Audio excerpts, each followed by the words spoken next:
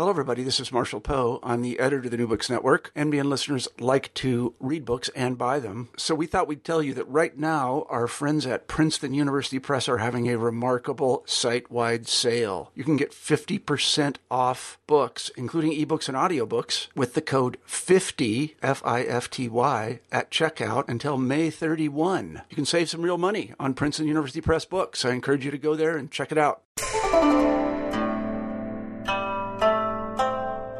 Hi, everybody. I'm Carla Nappi, and this is New Books in East Asian Studies. Welcome to the podcast, and thanks very much for joining me today because I am really excited to share this interview with you. So I just finished talking with Charlotte Eubanks, John Abel, and Tina Chen about the latest issue of a super exciting new journal called Verge, Studies in Global Asias. This is a journal that comes out with the University of Minnesota Press, and we talked about what, as of right now when I'm speaking, is the latest issue, although another one is probably going to come out by the time you hear this, and that is Volume 1, Issue 2. This is a special issue devoted to collecting Asias, and it came out as their fall 2015 issue. Now, there's lots of reasons why you're hearing me probably especially animated about this and really excited about this. Not only is the particular issue we're talking about just really fascinating in terms of its contributions to its just kind of spirited way of opening up ways of thinking with and thinking about collecting and collections and what it is to collect in terms of global Asias. And so this is an issue that's absolutely just fascinating to teach with and to read if you're interested in anything collection related. And you'll hear about some of the particular components of that journal in a few moments. But it's also exciting because the kind of work that this journal is doing more generally, and this is instantiated in the journal as one example of the overall work that it's doing, is really, really important and path-breaking in charting new territory in terms of opening up what academic products, scholarly products can look like.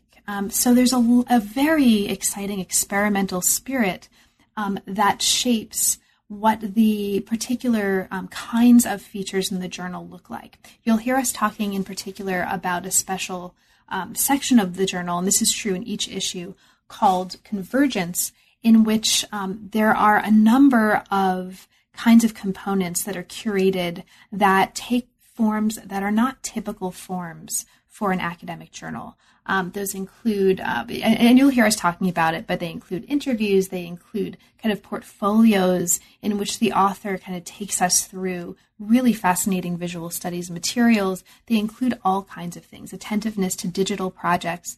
So this is, I think, really a model of what academic journals now and in the future can and should look like.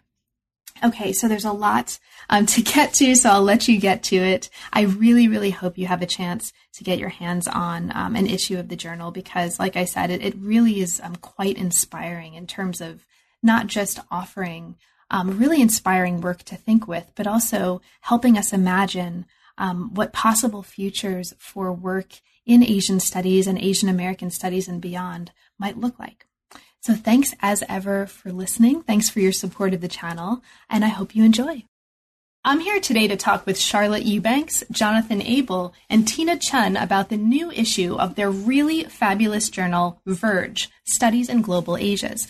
Now, this issue is called Collecting Asias, and I'm really, really excited to talk with you all about it today. So welcome to New Books in East Asian Studies, Charlotte, John, and Tina, and thanks so much for making time to talk with me today. Thank you. Thank you. Our pleasure.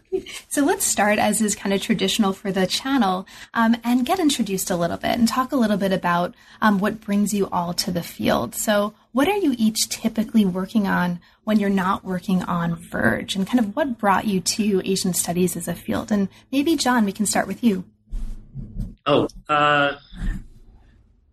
I'm a comparative literature professor who works on Japanese literature primarily, and my first book was on the archives of censorship in trans-war Japan. And so the idea of archives and collection is something that has been part of my scholarship. I translated a book called Otaku, Japan's Database Animals. And this idea of a kind of database or collection or archive is something have been very interested in. And I'm currently working on some projects that are dealing with archive in a more digital sense. Awesome. And we had actually a chance to talk about one of your previous publications, your book for the channel, and that was really fun. So thank you also retrospectively for making time for that. Tina, what are you typically working on when you're not working on Verge? So I am an Asian Americanist, and I work on contemporary Asian American literature and culture. My first book, Double Agency, Acts of Impersonation, focused on impersonation as a kind of conceptual paradigm for thinking about the performance of Asian American identity. Now I've been becoming more interested in speculative fiction and thinking about the overlaps and divergences between speculative fiction as a kind of generic category and ethnic American literature as a kind of category. Very cool. And Charlotte, what are you typically working on when you're not working on Verge?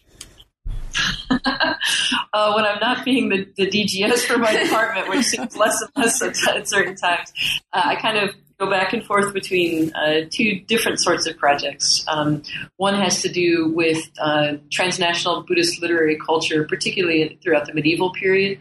And that was my first book, which was on Miracles of Book and Body, Buddhist textual culture in medieval Japan, which was also featured on the New Books in East Asian Studies thing from Luke Thompson, which was kind of our New Books in Buddhist Studies. So thank you. And then the second kind of thing that I work on is 20th century visual culture, art, and activism kind of stuff. So I'm working on a project right now that has to sort of a microhistory of 20th century transcolonial Japan, told from through the life story of the artist, activist, and memoirist Akamatsu Toshiko, who's better known by her married name Mariki Toshi. But when that's done, I'm going back to the medieval period for a bit. Awesome. And we'll actually hopefully have a chance to talk a little bit about that latter work, because a piece of that shows up in the journal issue that we're talking about. Great. So thank you to all of you. Now, Verge is a relatively new journal. It's an exciting new journal, and you're all part of the editorial collective of that journal. Now, so for listeners who haven't had a chance to take a look at the journal and or to take a look at the particular issue, volume 1.2 that came out in 2015, Collecting Asias, that we're focusing on today, John and Charlotte are co-editors of that particular journal issue, and Tina is the editor of the journal as a whole, and they're all part of the editorial collective. So let's talk about the journal itself, kind of generally speaking, before we focus in on the particular issue. Now, how did the inspiration for the journal come about? What was the perceived need for the journal, and what kinds of major contributions are you hoping that it's going to make? And Tina, perhaps we can start with you. Okay, great. That's a really good question. As you know, building a big project like a journal takes a long time. And so when you ask this really simple question, it's actually kind of hard to find a single answer to that. But I think there are multiple answers, I guess, to that question. So I think one of the first answers would be that, as you heard from our introductions, I'm an Asian Americanist. And as an Asian Americanist, I was trained under more of an ethnic studies, American studies rubric. But when I came to Penn State, I discovered Penn State did not have an American studies program or department. And although my majority appointment is in the English department, the dean asked me to put 25% of my line in Asian studies. So after clarifying with her that she understood I was not an Asianist, I said, okay, that would be fine. But that sort of put me into conversation with my Asian studies colleagues in a way that I'd never had the institutional opportunity to do something like that before. And I think from those interactions and conversations, it became clear that the kind of historical antagonisms between Asian studies and Asian American studies were both, they were a site for us to maybe do more work at. And so that was one, I think, impetus for creating a journal that would bring into conversation, but not necessarily into alignment, these two different fields. I think a second answer to that question comes from the subtitle of our journal, Studies in Global Asias. When I got here to Penn State, we actually had just created a program in Asian Studies, and it's now a department of Asian Studies. But in trying to create this interdisciplinary institutional structure, we had to find rubrics that would enable all of our different colleagues to have conversations with each other. And that led to the Global Asias kind of concept and approach. And so, again, the journal is very interested in sort of breaking down the silos that separate work. And those silos could be disciplinary, they could be historical, they could be methodological. And so this Global Asia's rubric is something that the journal really pushes, as well as multidisciplinarity. So we're not trying to create a kind of new master vocabulary for how to talk about Asia or Global Asias. We're trying to juxtapose and curate and create space for people who are already talking about these issues to talk to each other in ways that they haven't had a chance to do before. And I think, at least from my perspective as a reader of the journal, one of the things that comes out of that commitment to interdisciplinarity and connection making is that for listeners, again, who haven't had a chance to read the journal, the issues are not only really great to read and to work through and get inspired by, but they're also going to be really, really great to teach with. So this was, I can imagine assigning both of the first two issues that I've seen, at least, of the journals in graduate seminars and perhaps upper level undergraduate courses as well. So there's a lot of potential, really germinal, some great stuff coming out of how these can be used, as well as how they can be read and enjoyed. So John and Charlotte, is there anything that you want to add in terms of your interest in becoming part of the journal and your particular vision for where you hope the project might go that, maybe brought you into an interest in getting involved? John, did you want to speak to that at all? Sure. Well, one thing just to sort of further elaborate, I think, on Tina's comment, that it is kind of interesting to me about the Global Asia's concept, as we've sort of been talking about it in and amongst the collective here, is to consider it sort of not in a kind of homogenizing way of globalization, but rather, and this has to do with our insistence on the kind of plural Global Asias, that there isn't a Global Asia, but a Global Asias. So that's kind of interesting to me, to sort of think about what does it mean to think about all of these different ways in which Asia kind of bleeds out into other areas. And the other part, which is more formal, is something that we'll get to when we talk about the convergence section of the journal. But I think overall, being at this kind of brainstorming stage of a new journal has been a kind of wonderful mind-opening experiment in terms of what's possible for academic publication. And we can get into some of the specifics in the way that the journal does that, but that's really what's exciting to me about some of the thinking that we've been doing, sort of how the journal can be different from other journals in a kind of formal way. And Charlotte, was there anything that you wanted to add about your particular interest in becoming part of this?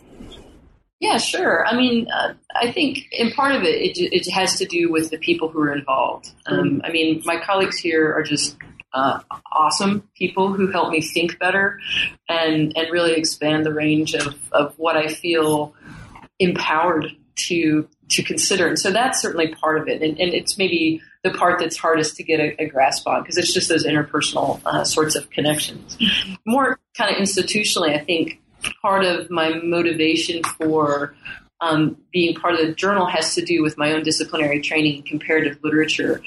And particularly as someone who was an Asianist in comparative literature settings that, sort of across the discipline, that's becoming less so, but tends to be more kind of globally north and globally west. And so through the course of my own graduate training, constantly having to make sort of won-over type of arguments where I was always needing to address people who were not going to be familiar with the kinds of literatures that I was working on. And contrary to being a kind of, frustrating experience at times, that was also, I think, an excellent training in sort of forcing me to conceptualize my arguments and their relevance for people who weren't specialists in my field.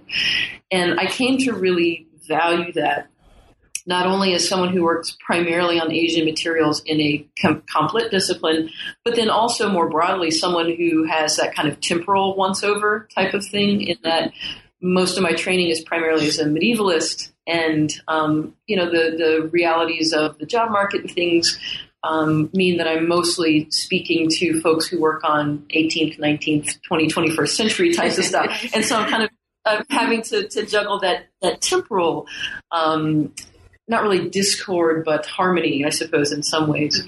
And I find that the journal replicates and challenges me to do a similar kind of once-over thing, in that most of us associated with the collective are coming from the humanities, but we're really interested in and excited about the kind of one-over conversations we can have with people in the qualitative social sciences. And so challenging us and them to think across those kind of divides has been a real source of energy for me, and I think for the journal.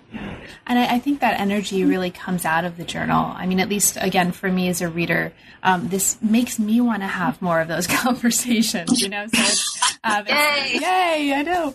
It's working. Exactly. So let's actually maybe move to the particular issue itself. And again, this is Volume 1, Issue 2. This was fall 2015, the special issue on collecting Asias. So let's talk perhaps about what brought you, John and Charlotte, to this particular focus and to this issue. You talked early on in the introduction to this issue about a 2-day symposium at Penn State in 2013 that seemed like it was kind of the maybe the impetus for at least some of what happened in the journal. So would you like to talk about that? Perhaps, John, would you like to start?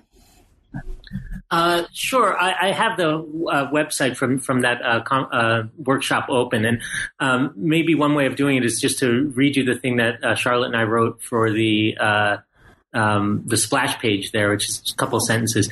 This 2-day symposium examines the limits, contours, and contents of what has been categorized as Asia or Asian. The symposium includes scholars from various disciplines and eras broadly addressing this topic.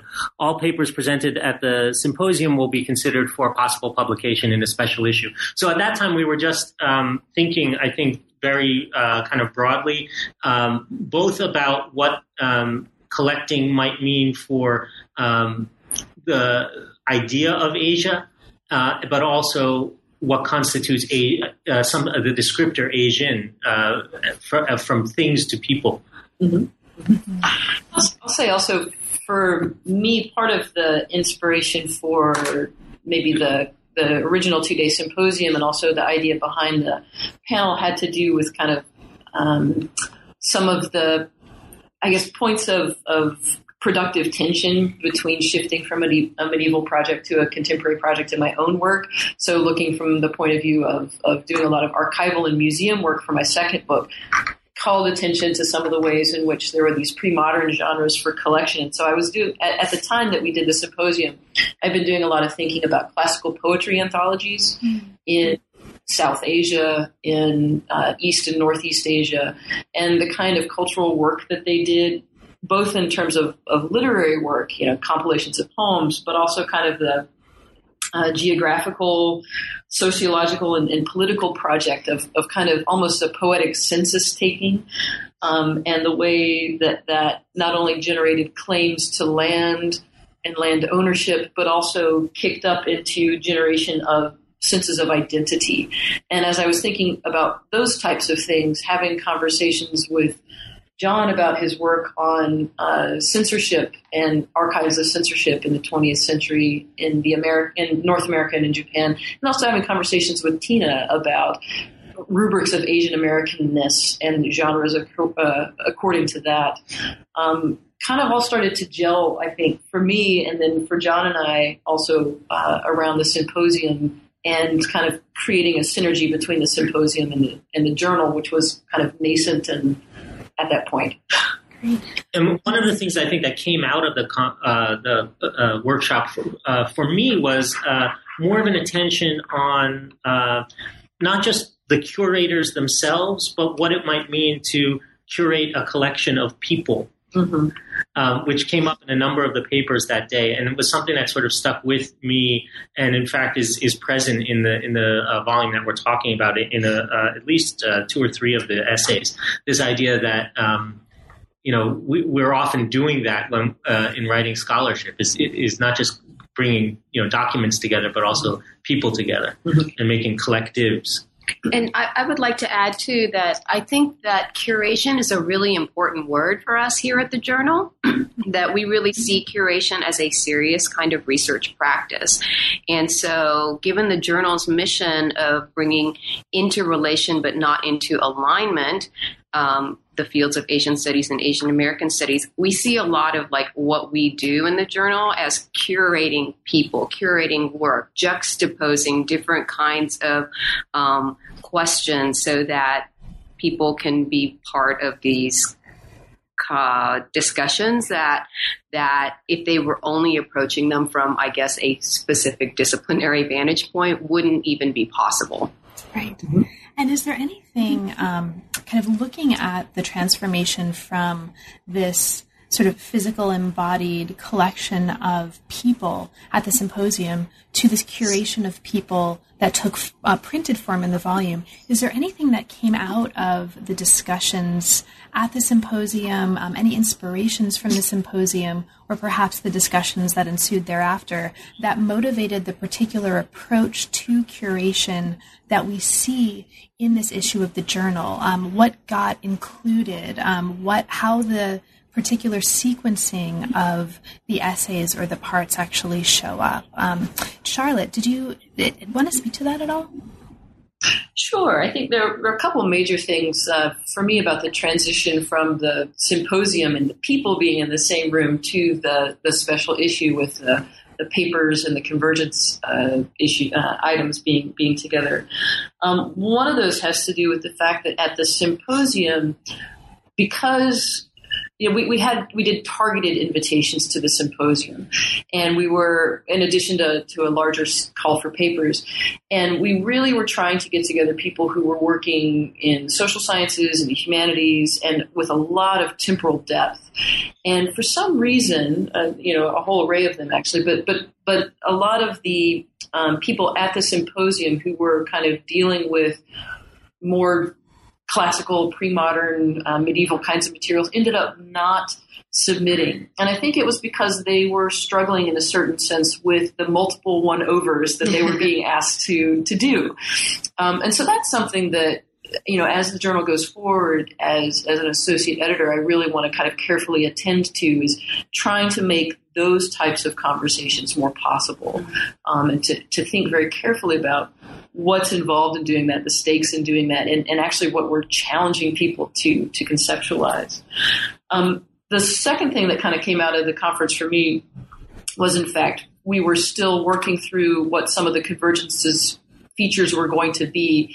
And actually from the energy of the symposium, we ended up creating or kind of crystallizing the interface convergence feature, because it seemed to be something that people at the symposium were very interested in, and that there wasn't a publication rubric or outlet already out there that was answering the kind of demand for, airtime that people were voicing.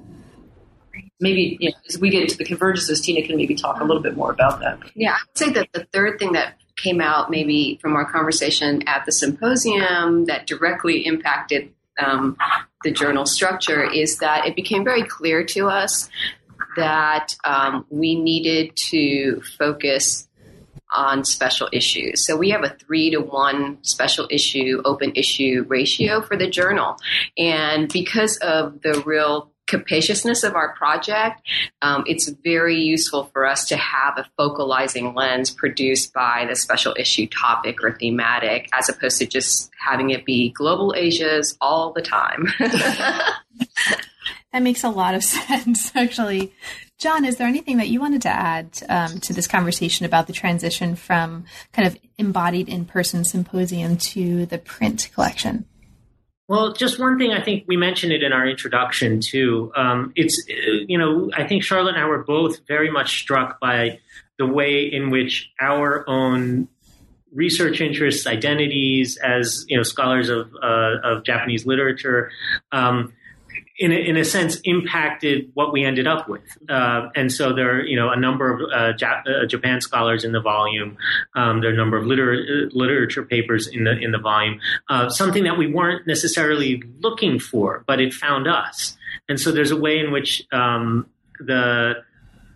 despite best intentions to be more capacious, right? The curator kind of ends up reproducing aspects of themselves, and this was something that we sort of joked about as we were, as the final table of contents was coming into shape. But it's something I think again that is always an issue with collecting.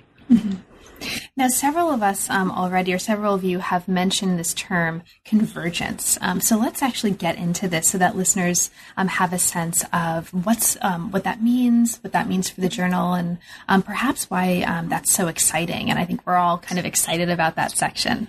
Now, one of the things about the journal, again, that really excitingly pushes on what an academic journal can be, is that at least in the 2 issues that I've seen, the components of the collection that's manifest in the journal take 2 different forms. There's a section called essays, which include kind of academic essays, and we can talk about those a little bit later on, perhaps depending on the time we have. But there's also this section called convergence. Now, there's components that have already been brought up. The word interface came up. There are other kinds of components that make up very different ways of manifesting what storytelling and scholarship can be shaped like, that come out of this convergence section. So to kind of lay the groundwork and the foundation before we get into the specifics, Tina, can you talk a little bit about your vision for this convergence section? For you, what's most important about it? How did this come about? And what do you think is perhaps most exciting about what the convergence section is trying to do, what it is doing, and where it might go?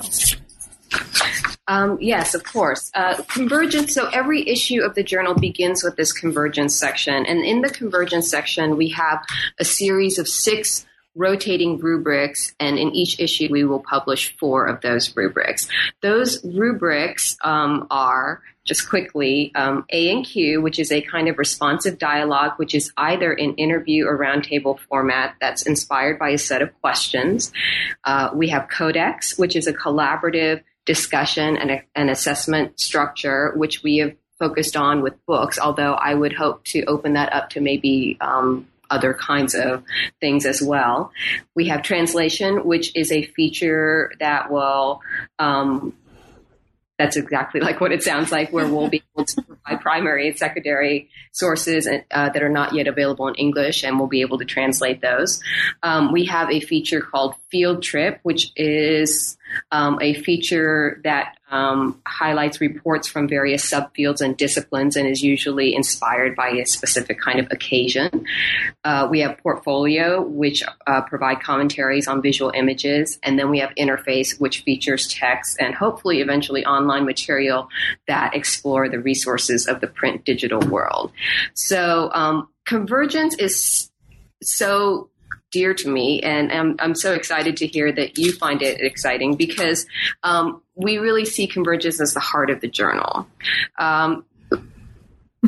Convergence is designed to encourage collaboration and conversation. It all of the formats are non-traditional. And we think that this is important for a number of different reasons. I think, number one, it allows us the opportunity to get more people involved in this conversation. As you know, the academic essay, vaunted as it is, tends to be somewhat unwieldy sometimes. It takes a long time to get to fruition. With convergence features, we're a lot more nimble, we're a lot more flexible, and we can ask sort of provocative questions and get people to give us sort of short responses that enable us then to sort of open up a different conversational opportunities and sites. So for that reason, we think convergence is really exciting. Secondly, you mentioned the pedagogical potential of the journal. And so, what we're trying to do in Verge is to develop conversations that aren't already happening. And it seemed to us that in order to do that, we had to create different structures to make those conversations possible. Given the ways in which we are trained as academics, which is to specialize, a project like this really pushes against that training. And it's hard. In working with people individually and also people who want to edit special issues, we're constantly encouraging them to move outside their comfort zones, to talk to the people that they don't know, to think about, not being experts. And I think that all sounds great theoretically, but it's actually really hard in practice, and it requires a real commitment and real dedication. And so convergence is another place for us to make that more possible. It's hard to tell someone, yes, give us a 30-page essay on something that you're not an expert on, but it's a lot easier to say, hey, we're going to have this really interesting conversation about a set of questions, and we're just interested in sort of your take on it in relationship to all of these other smart, interesting people that you haven't had a chance to talk to yet. That's right. I love that. John, did you want to speak to this larger issue of the kind of work that you imagine the Convergence section is going to do kind of in general? Sure. I mean, mostly I think Tina covered it, but my sense is this is a place for collaboration, but also a place for people to try something new. One of our colleagues did the A&Q section for this time, and I remember having conversations with her about doing an interview for the first time. This is a well-published scholar, but, we don't necessarily do interviews and write them up. You do them all the time, obviously, Carla. But even you don't write them so often, I don't think. No. So yeah. There's a kind of forcing people into to think about their work in different ways, which are productive, but also learning new forms and genres in which to write. Right. And I think it's really important to do this in the context of a journal, because in so many contexts, even the kind of interview work that I do, in terms of the traditional academic metrics, something that looks like an interview or something that looks like a co-authored publication, certainly in the humanities, a lot of colleagues who need to be measuring and adding up and, do you get merit for this or not, still don't know what to do, like with these formats, what does this count as? How do I understand the interview as a kind of craft or genre or product or thing that you've made? And so the more we can kind of get these forms out there and encourage more people to make them and to thus kind of understand them, I think the more we can start to really change what the landscape of academic making can look like, right? Charlotte, did you want to speak to kind of your vision of the overall importance of the Convergence section at all? Is there anything you'd like to add? Well, I think mostly John and Tina have gotten it exactly. It seems like the ideal thing about it for me is a couple of things. One is that it provides a place to give value to and prominence to this kind of new work that we're asking people to do, and the kind of things where we ask people to take risks. And, if you're going to ask people to take risks and try something new or try something different, we wanted to make sure that there was a place that accorded value to that. Like, it shows up as pages in a journal, a peer-reviewed journal. These are peer-reviewed. I mean, these convergence features are peer-reviewed. Yes. Yeah. So they're peer-reviewed intellectual explorations that take, in some ways, I think, as much energy and in some ways maybe more creativity than what might go into a more standard form of essay. And so that to me is, I think, the really important thing of it. In some ways, it's a lower stakes type of thing because it is experimental. We've tried to carve out a little bit of space to say, try it, see what comes up, type of thing. So to me, it's a good combination of low stakes but high profile that we hope will translate into something that reads as valuable. I also love the way in which it asks us always to keep thinking outside the box, I guess, right? I mean, I think we're all of us so familiar with what the box of the academic essay looks like, and it's an important box. I mean, there's a lot of work that gets done there that's really, really critical. But the beauty of the convergence section and the features that we have there is that we're always like trying to think of ways to get at the central question, but through a non-traditional approach. And so, just before we started this interview, we were talking about this conference that John and Charlotte and our colleague Reiko Tachibana are co-organizing, AJLS. And so we were trying to think about how can we turn that something that happens at that event into a field trip feature. And we're able to just sort of really brainstorm and open ourselves up to different sort of structural possibilities. So that's super exciting. One of the questions that for me immediately comes up, inspired by something that Charlotte just said, or a term Charlotte just used, peer review, right? Leads me to wanting to know your thoughts on another related question before we actually get into the specifics of some of the features in this convergence section. Now, those of us who are engaged in conversations about how to integrate and evaluation of and how to value the kinds of objects that are coming out of more experimental approaches to genre and writing and production and making in academia, right? Be that digital or be they digital products or other kinds of products, get into conversations about, okay, how are these counted, right? How are these valued within the structures that we have? And often those conversations get steered toward peer review, right, as the kind of marker. So when you're practically speaking, and I'm just asking this selfishly because I'm just interested in these mechanics, right? Practically speaking, for you, when you're looking for a peer reviewer of one of these features, portfolio or interface or A&Q or field trip or translation or codex, what constitutes a peer? How are you thinking about that? Tina, did you want to speak to that a little bit?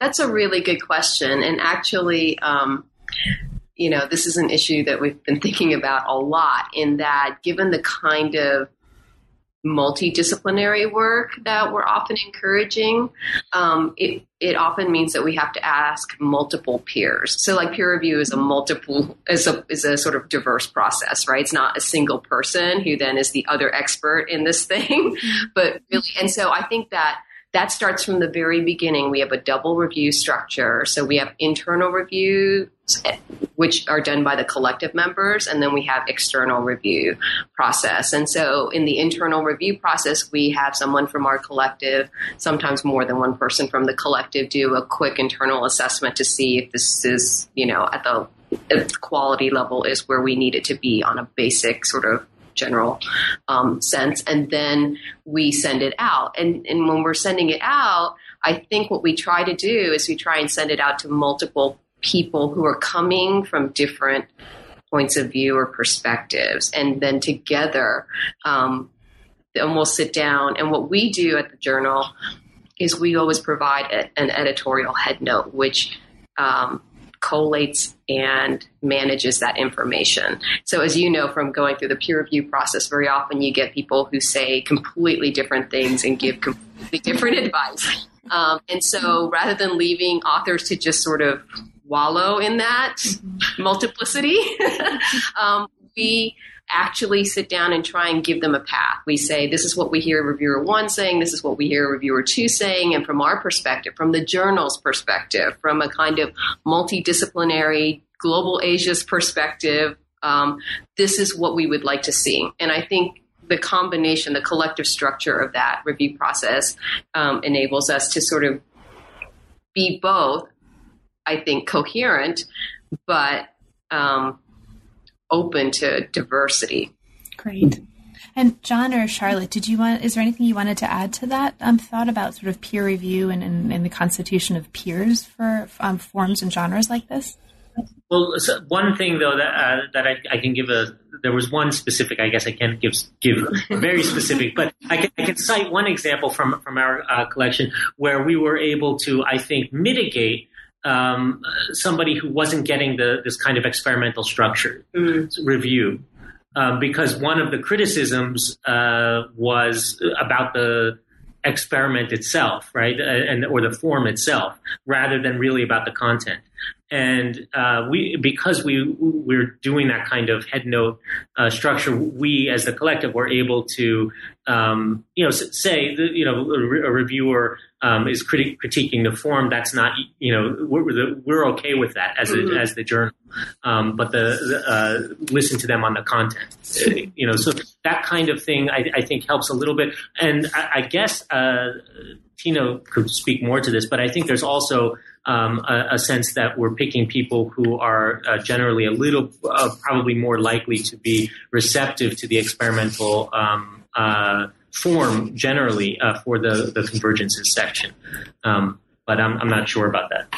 Yeah, I mean, I think that, we're asking reviewers to be open just as we're asking authors to be open to, right? So like when we ask for reviews on convergence features, oftentimes people do not know. They're like, okay, I haven't had the opportunity yet to review something like this. So we have to sort of explain to them what we see this feature doing, what we give them examples. Now that we have an actual journal as opposed to an idea for a journal, we can give them examples from earlier issues to see what's possible. And over the course of time, I think people will see that while there is coherence within each of these rubrics, we have also designed them to really still enable experimentation, even within the confines or the parameters of the rubric. And that's something that we're really committed to.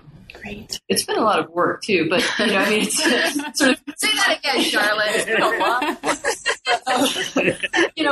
But one of the rewarding things about it actually is the people who we ask to review when they say yes. Mm-hmm. If you're listening to this, say yes. But when people say yes, it's often they're excited and they're like, I haven't actually been asked to do something like this before, and I think it's fun, and so they're kind of excited. And so in many ways, I think as we've gone on with this experiment now into multiple volumes, there's a way in which we're starting to collect sort of a critical mass of people who are fun and excited in doing this kind of multidisciplinary thinking and once overthinking.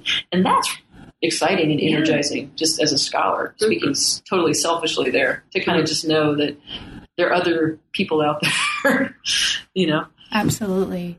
Okay. So let's actually get into some of the special features here. Now, one of the special features in the Convergence section of this particular edition of the journal is portfolio. Now, in the words of the journal, and this is just to echo something that Tina's already said, this is a feature that provides a space for the reproduction and analysis of rare, hard to find, or understudied artworks and artifacts of visual culture. And Charlotte, you actually have a piece here that is featured in this portfolio section. That's awesome. Now, this piece follows Akamatsu Toshiko, who you've already talked a little bit about in our kind of introduction, from selling caricatures in Tokyo through the end of a love affair, and she goes to Palau, and it's amazing, right? She spends 5 months in Micronesia. She completes 186 of the desin of these materials in an illustrated journal. She has a public exhibition of her work. She wants to buy an island in Micronesia to live there. I mean, how could you not love this person, right? And then she transforms into Maruki Toshi, a prominent peace activist, an anti-nuclear artist. It's a fascinating story. So Charlotte, for you, can you talk a little bit about what brought you to this particular work? And is there anything in particular that you feel is perhaps most exciting about this particular case and this particular feature in the portfolio that you'd want listeners to know about? Sure. Well, I mean, in some ways, I'm a little embarrassed because I feel selfish because as we were imagining the journal and we were imagining the portfolio feature, I was like, I want one. And I'll do one early on so that we can kind of give a model of it. But one of the things I really liked about the feature itself is that it provided a way to do something that was between an academic essay and a kind of museum catalog description or catalog raisonné kind of thing, and a sort of filmography. You know, I can imagine for someone working on film and cinema and that kind of thing, or a performance review or something like that. So it was kind of a way to not mash up different genres, but to find an intermediate space between the type of museum catalog or filmography or performance review genre of writing and the academic essay genre of writing that was constellated around these sets of visual images. And I also was really psyched about it because it was a chance to think about some of the questions that are so central to ethnic studies, such as, you know, intersectionalities of race and gender and sexuality, and to use those questions which tend to come up more in the field of Asian American studies to think through something that was kind of a quintessentially 20th century Japanese experience, that is a kind of visual colonization. And so for me, it was a wonderful experiment in doing a kind of microhistory autobiography that had me.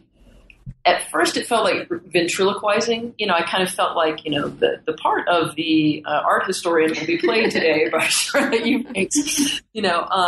But then to kind of get into this compelling life story and to also experiment with allowing the artist and her voice to have primacy. So in that piece, I do a lot of quoting from her diaries, from her journals, from kind of archival materials that I was able to discover at the museum. And that felt like a very different kind of work for me. And having the portfolio feature as a place, as kind of outlet to put that, let me do a new kind of intellectual work. And tell the story of this woman who I just think is really, I mean, she's like the Forrest Gump of 20th century colonial Japan. I mean, she's a nanny in Moscow when the Marco Polo Bridge incident, you know, like comes across, and she overhears it at the opera. And I mean, it's just all this kind of crazy stuff. She's also a part of the International Military Tribunal for the Far East, reporting for a socialist newspaper and stuff. So that's kind of more the story of her that I'll tell in the book. But in many ways, I feel like the book that I'm working on now was enabled by what the portfolio feature made possible, or allowed me to start to think. And one of the things that I would add to it is you know, as a reader and early editor of it, of Charlotte's piece is just the sort of linking of these images with the text is something that I think the portfolio section as a whole does really well. And I have to commend University of Minnesota Press. The reproductions that they're able to do in the journal look fantastic. Yeah, Minnesota's done a great job with the images. So there's a sort of physical presence that I think that the portfolio, it's something to behold. Absolutely. You know? Absolutely. No, it's fabulous. And also, just in case listeners didn't catch this detail, she wanted to sell her pieces to Buy an Island, folks. Yeah, that's right. You need to read this section. You need to look at these images, and you need to just love this person. Because I do. Okay, so John, you also have a co-authored special section in the field trip rubric of this Convergence section. Now, this, again, in the words of the journal, and just to echo something that Tina's talked about a little bit earlier, this is a place to experiment with short reports on the state of a field or a subfield, and it can take many different forms. So, John, with Christopher Reid, you published a piece called The Utility of Aesthetics, Exhibition, Pedagogy, and Critical Questions for Postcolonialism. And this focuses on your experience collaborating on a course that created an exhibition called Forging Alliances. So I'll ask you the same question for you. What do you find to be perhaps most exciting about this piece as it instantiates and embodies this field trip section? And what would you most like us to understand about what you think is most important about what's going on here? Well, one of the things that happens a lot in academia is, we go to a conference or we go to a workshop and we say, hey, that was really neat. And then we go home and, maybe it lingers on in our minds a little bit and maybe it transforms the way we think about it. But we often don't write about those experiences. And a field trip is the idea of the field trip, I think, originally set out was a way to document that, a way to get credit for that, right? As publication, we're talking about valuation before, right? This idea of being able to explain the intellectual problem of teaching a course, and have that mean something, and hopefully it's valuable to other people. And that's what this was. This was a collaborative course that I taught a few years ago, and it was an exciting course for me because again, it was this kind of a process that I think Charlotte was describing very well as the sort of the plus N, or what was your term for it? I forget. Once over, right? So doing something else. I'm teaching with a art historian, a visual culture person, Christopher Reid, for the first time, and I've done a lot of teaching about art and film before, but to actually teach with somebody who's trained in that discipline gives you a different perspective, and we were able to I think, bring different things to the table that really made for an exciting classroom experience, at least for the two of us, if not for our students. And it culminated in the students curating this exhibition at the Penn State University Art Museum, and it's something that I think normally one would do and it would be done. And you'd sort of say, hey, that was a lot of fun. But this really gave us the forum to talk about it and think more about it and explain what we sort of learned in the process and do it collaboratively. Again, like you said, Carla, earlier, this idea of collaborative writing is something that we probably need to do more of, but often don't have a chance to. Mm-hmm. So that's why it was very exciting for me to take it on. Yeah, I mean, one of the things that, or at least a couple of the things I really love about this field trip section and about this piece in particular is not only does it really celebrate this local collection, right? I mean, you take us into this particular place and particular space and ground it and just open up these possibilities for thinking with this particular collection, but also it helps us think about and transform, just to kind of echo a little bit of what you just said, a process into a kind of object, right? Into a moving object, but it makes the process into a thing, right, that we can value and that we can share and experience. And often it's that aspect of process of conferences and working together and putting together a course and curating an exhibition that gets left out of the kind of residue of what remains in the publications or the objects that come out of this, right? So I really love that part of it. Yeah. And I think the same can be said for the interface section. The concept of the interface section, if I can move on to that, so far as I understand, was to really offer kind of the work that's being done digitally a place in print. Again, a lot of people are working in the realm of the digital now, and a lot of that work it doesn't have it doesn't register in the strange valuation structures of the contemporary university. And so having people reporting on various projects. I think here in print, even if it's just this kind of slight, experimental format, which is quite short, I think is providing a kind of way of bridging that gap. Great. So there's not only an interface section, and we won't have time to talk in detail about this, but I'll just mention for listeners so that when they get their copies of the journal, they can look at this. This interface section is there's an introduction to it called Re/Collecting by Adeline Coe, and it includes 3 pieces on digital collections and digital humanities projects. One on 311 by Eric Dinmore, one called the Re/Collecting Project and Rethinking Archives and Archival Practice by Grace Ye, and then Digitizing Chinese Englishmen, Creating a 19th Century Post-Colonial Archive by Adeline Coe.